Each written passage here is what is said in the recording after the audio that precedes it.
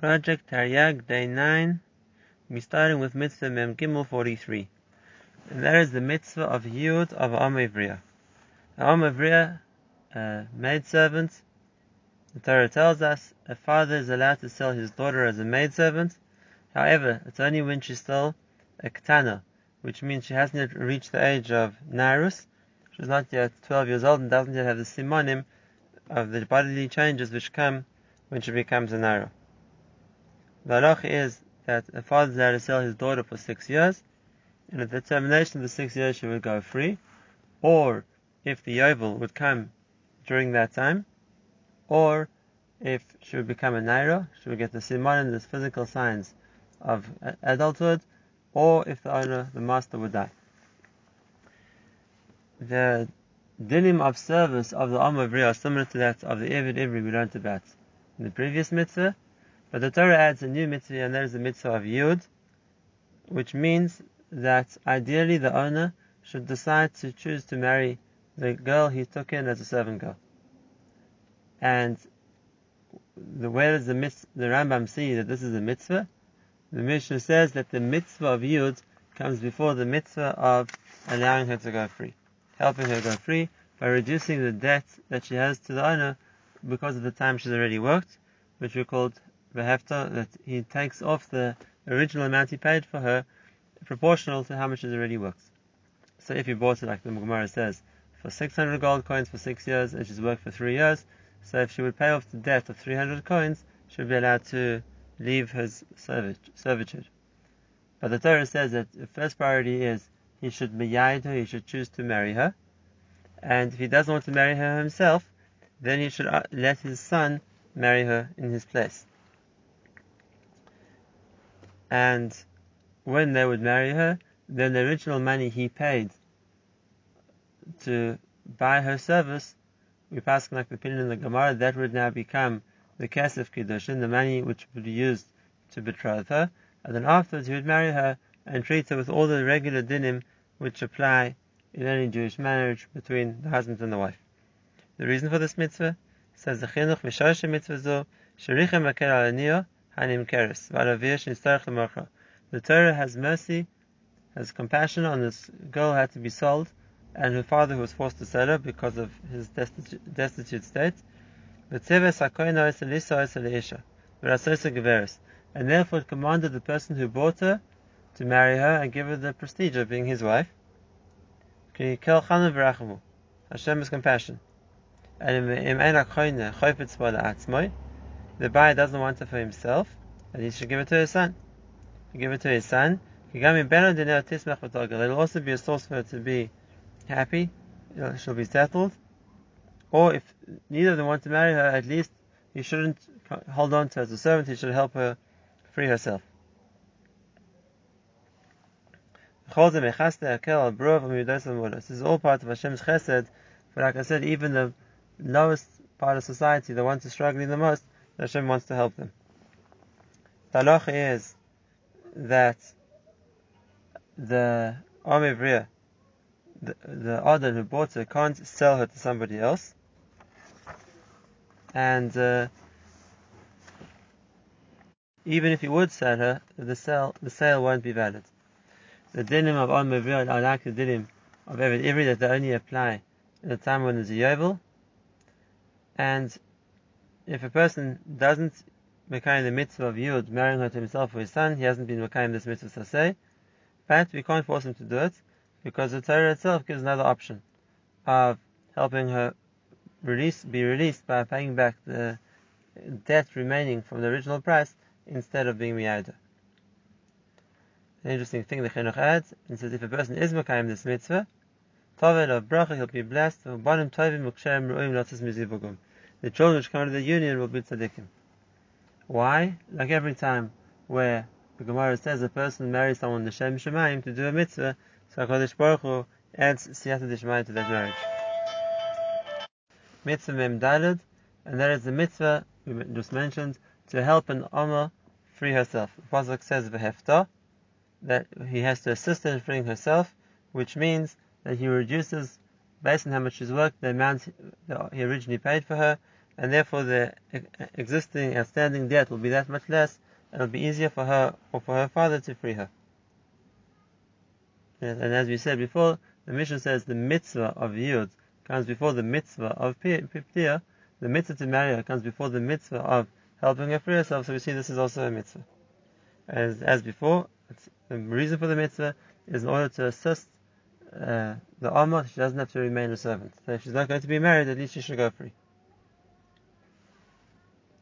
The Chinuch writes that not to allow her to free herself is Raya Lev, it comes from cruelty, and Klal Yisrael who Rachmanim, people who by nature merciful, it's Raya Lev to do chesed, and therefore help, so to speak, the Amma or the Eved free themselves, even if it means that they'll lose their servants as a result of that. Mitzvah Memhei, and that is, it's a mitzvah lo ta'aseh. The pasuk says, La'am nachri la yimshal lemachra, that the owner is not allowed to sell her to somebody else. If he doesn't want to marry her, he's not allowed to sell her to somebody else. It doesn't have to be dafka a non-Jew. La'am nachri means just another person. Why? Because the Chinuch explains that after she's already been sold to one Adon, and been forced to leave her home, then somebody else who she doesn't know, a stranger, it's like to her like a nachri. And once again, this is a mitzvah of chesed to those people who need the chesed. The mitzvah will only apply in the time when the mitzvah of Amor Bria applied, in the time of the Yovel, and only to someone who had bought an Amor Bria. Mitzvah Memvav is also a mitzvah lo ta'aseh, where what the Torah says about the Amor Bria, that if he chooses to marry her, that he shouldn't not give her everything which a Jewish man is meant to provide for his wife.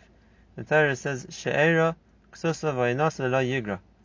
He shouldn't take away or minimize any of these three responsibilities that a Jewish man has to his wife. The way that a lot of Rishonim learn them, She'era means her food, the fact that the husband's mechuyev to provide his wife with food, her clothing, and the time that they're together.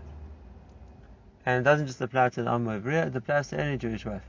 In other words, all of them have their chiyuvim midaraisa, that the husband's chayiv to them, and it would be an aser minatorah for the husband to withhold from his wife that which he owes her. The other Rishonim, like the Ramban, argue with this, and they learn, like the opinion in the Gemara, that a husband's responsibility to feed and clothe his wife is only midrabanan, not minatorah, and therefore they explain the whole pasuk as referring to the husband's chiyuv to be with his wife, which everybody agrees is midaraisa. Now, the Gemara discusses a number of options, and that is what happens if they make a condition in advance that they're getting married in a way that the husband won't be obligated to feed or clothe his wife. And the Gemara says that it's tnai b'mammon, it's a condition based on money which a person could do. But if they make a condition merosh that the husband won't spend time with his wife, that's a tsar haguf. That's something which causes a physical deprivation. In that case, a condition wouldn't work. The same thing, a man is mechuyev to support and clothe his wife on the standard she had before, or if he's in a higher standard, then he's mechuyev to support her based on the standard he has now. The Gemara says the issue is oilem, which goes up to his level, but he can't force her to come down to his level. Right. What the chiyuv to be with one's wife is, the Gemara says, will depend on a person's profession, how much is home, how kind of profession he has. It ranges from the tayalim, which are once every night, to the seilas, which is once every 6 months. Right. And this applies to men in any day and time, even today. If a person is over in this and deprives his wife one of those things that is chayiv to her, he's over in this love. But being as it's a love she'ein bo ma'aser, he's over if he transgresses by not doing what he has to do. So there's no malchus on a love which doesn't have an action. Mitzvah Mem Zayin, and this is a mitzvah on Beis Din, and it's a part of the list of mitzvahs which Beis Din have to administer various different penalties for disobedience to the Torah. And that is Shinstavinu Lahamis Ha'over Maktas Mitzvahs B'Torah B'Chenek. We commanded with various mitzvahs to punish the offender with strangulation. Right. The Chinuch says that if a person kills another person, his mitzvah is b'chenek. It says Maki ish b'meis mos yomos. And when it says mos yomos in the Torah, the standard mitzvah without more elaboration is the most, so to speak, lenient form of mitzvah, which is chenek. It's also the fastest mitzvah, and therefore the chinuch learns that if a person murders, the murderer is chayiv in chenek. This is a big chiddush that goes against the Mishnah. The Mishnah and the paskins that a person who murders is chayiv in herek, which means beheading, and in fact all the Mepharshim ask on the chinuch where he gets this from, that a murderer would be chayiv in chenek, and he doesn't just say it, but the reason he gives the mitzvah just reinforces that. He says the reason of the mitzvah is, firstly, the obligation to carry out justice is because melech b'mishpat yamid aretz. The country will only stand if there's a justice system and a deterrent for crimes. Like the Mishnah says, without a strong law, then people will kill each other. To kill a murderer, the reason why the Torah gives the murderer chenek is because it pays back the crime he did. When a person wants to commit murder, he wants to do it as fast as possible. He'll try to kill him as quickly as possible so the other person can't fight back or escape. And therefore, the penalty the Torah gives for a person who kills, according to the chinuch, is the quickest of the misses, which is chenek. Which, as we said, is very surprising. It's against the Mishnah. And those misses, such as sreifa, burning, and stoning, which are much slower, so to speak, and therefore cause more pain, that the Torah gives for the Avera of Arais. Because since the pleasure gained from the Avera took more time, we made a midah keneged midah, the Torah administers a death which takes longer to administer. Right, what is the process? The Mishnah says in Sanhedrin, what they used to do is they used to take two ropes, and a softer one, which would be put against the murderer's neck, a thicker rope which would put around that. The 280 would pull from each side until he died. And this mitzvah would only apply in Eretz Yisrael when there was a Beis Din which would judge in nefashos, which means as long as there was a Sanhedrin sitting in the Lishkas HaGazos, in the Beis HaMikdash, then the Sanhedrins were entitled to judge capital cases. And for a Sanhedrin who's able to judge such a case and doesn't, so he's a mevatel this mitzvah, and it's a right for a big einish because the lack of judgment encourages more people to commit crimes. This is according to the Rambam. The Ramban doesn't learn that each individual penalty that Beis Din can administer is a separate mitzvah. He learns it as one general din of carrying out justice, and therefore he learns from the pasuk of Bi'ar Torah Mikrebecha, a person has to destroy the evil from in the midst of Klal Yisrael. The judges are commanded to make sure that wrongdoing gets punished, but not every penalty which Beis Din will administer is a separate punishment.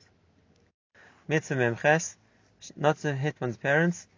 And we know from the pasuk that this is a maki avi ve'imay mos yomos. If a person hits his father or his mother, then he gets killed.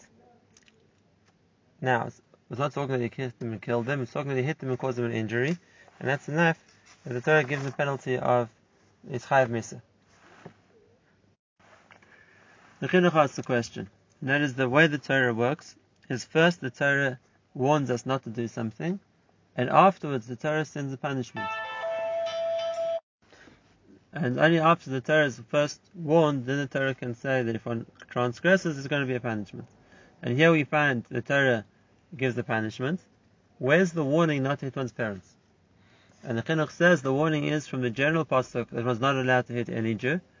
The pasuk says Lo Yosef, and it's talking about the shliach of Beis Din who's administering lashes to someone who's chayav. Don't hit him more than the amount that Beis Din allow. And from there we learn the Isser to hit another Jew. And says the chinuch, even though that pasuk is not talking about parents specifically, it's talking about any other Jewish person, but a parent is no worse than that. If the Torah forbids hitting one's friend, neighbor, another Jew, the Torah would also forbid in the same Isser hitting one's parents. The only difference would be the severity of the punishment which is given. And that for hitting another Jew, a person would either have to pay the damage he caused, or if there wouldn't be a damage of a Shavi Prutza, he would get Malchus. Whereas when it comes to hitting a parent, the Torah gives a much more severe penalty, and that is his Chayav Misa. And the Chiddush here would be that even though there's only one Lo Ta'aseh in the Torah, and that is not to hit another Jew, the Chinuch counts it twice. He counts one Isser as the Isser of hitting another Jew, and he counts the second Isser, the Isser of hitting a parent, even though they learn from the same source, because of the difference in the punishment for each one. Now, what is a person chayav on? Not just a regular, so to speak, an act that he hits his parent, but only if he causes a chabura, which means he draws blood, or he causes an injury. For example, the Gemara says if he hits him on his ear, and as a result he deafens him, so he's chayav misa for that, because it must be that it caused internal bleeding, which caused him to become deaf, and that's also considered a wound which causes bleeding. If the son is a doctor and he's trying to heal his parent, and he causes an injury, so even though lechatchila it's paskin that a son who's a doctor shouldn't heal his parents because of that risk, and outside the doctor should do it, but if a son did and his intention was to heal and he caused the injury, then he's patur. And so too, the son can't be based in shliach to administer a punishment to his parents, because even if his parents are rishoim, and therefore he might not be punished for hitting them, but for sure it's not allowed for him to hit them, and therefore someone else will have to be the shliach of beis din. A ger, halachically, isn't considered the child of his parents anymore, but with Rabbanan, they still made it also for a child, to hit his parents. The reason for the mitzvah, so as you said before, by kibbud av v'em, the debt of gratitude a person has meant to have to his parents, and a person can go to the opposite extreme and attack them, so it's our job, so to speak, to punish him for the extreme lack of hakaras hatov, like extreme ingratitude. And therefore, the issur in hitting one's parents will apply every time, always, to both men and ladies, but the punishment which beis din can administer will only be practical in a time when beis din are there and they're able to administer capital punishments. The chinuch adds two more points which are both a chiddush, and that is, if there wouldn't be eidim, then he would be chayav kores. And the second thing he says is that if a person would hit his parents and if there isn't a possibility of killing him, then he would be chayav to pay nezek. He'd have to be chayav to pay the damage he caused, like by any other person. If there would be less than the shavuot prota, and therefore there wouldn't be a payment, then he'd be chayav malchus for hitting another Jew, again, just like any other person. Mitzvah mem tes is the mitzvah of paying knas. Knas is a penalty which the Torah puts on someone for doing certain averos, even though it's not exactly paying back the damage he caused. It might be more or less or even different to the amount of damage he caused, but in certain cases the Torah enacted a penalty, and the mitzvah is for beis din to enforce the payment of that penalty. The chinuch brings the point of paying the knas as midah k'neged midah, that we're going to take from his money to cause him the same level of tzar he caused the other person. And it doesn't have to be the same level of loss he caused the other person, because in certain cases, like if he embarrassed him, that embarrassment isn't going to cause loss, but it's going to cause tzar, it's going to cause him pain, and therefore the chiyuv to pay boishes, to pay for embarrassment, is, so to speak, is restitution for the pain that he caused. Therefore it's going to make a difference exactly what he did to embarrass him, the status of the person who was embarrassed, the status of the person who embarrassed him, and if based on that, beis din will determine how much he has to pay. There will be times also when one will be patur for boishes. For example, if the person who got insulted is not considered a bar boishes, there's a shaita or a cotton, whatever the case would be with that, or if a person was mavayish when he was sleeping, in which case he would be patur as well. Besides the boishes, there are other penalties which have to be paid as well, and that is besides the injury he causes, which isn't a knas, that's the damage he caused. There's also the payment of the tzar, the pain that he caused, the doctor's fees, the medical bills, and the amount of time that he lost from his work. These all fall a part of what we call the dinim of chayvel, that a person injures another person. Now, even though in most of these dinim, especially knatzis, the halacha is that only a beis din who's considered a samuch, which means they have ordination, generation after generation from Moshe Rabbeinu, are able to judge such cases, and if that's the case, only in Eretz Yisrael, when there were smuchim, would the beis din be able to judge such a thing. Today, when we no longer have smuchim, we wouldn't be allowed to judge such cases. The Gemara says that in certain cases of din shlichusayu, which means the beis din of smuchim empowered any other beis din, even if they're not smuchim, they don't have that distinction to judge.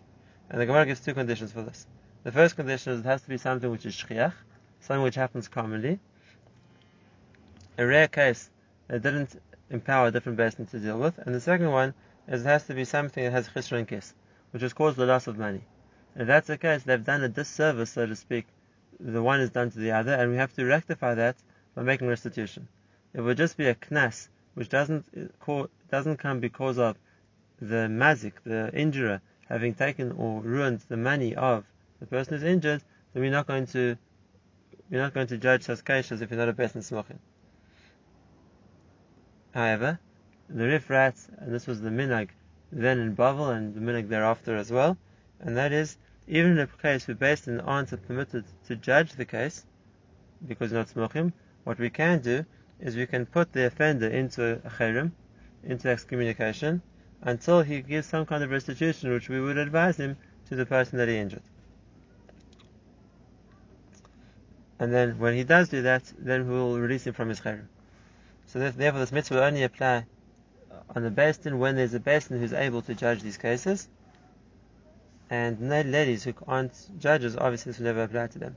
But same thing, any other case where there's a beis din who aren't smuchim or aren't empowered by the beis din of smuchim to judge, will also be parted from this din.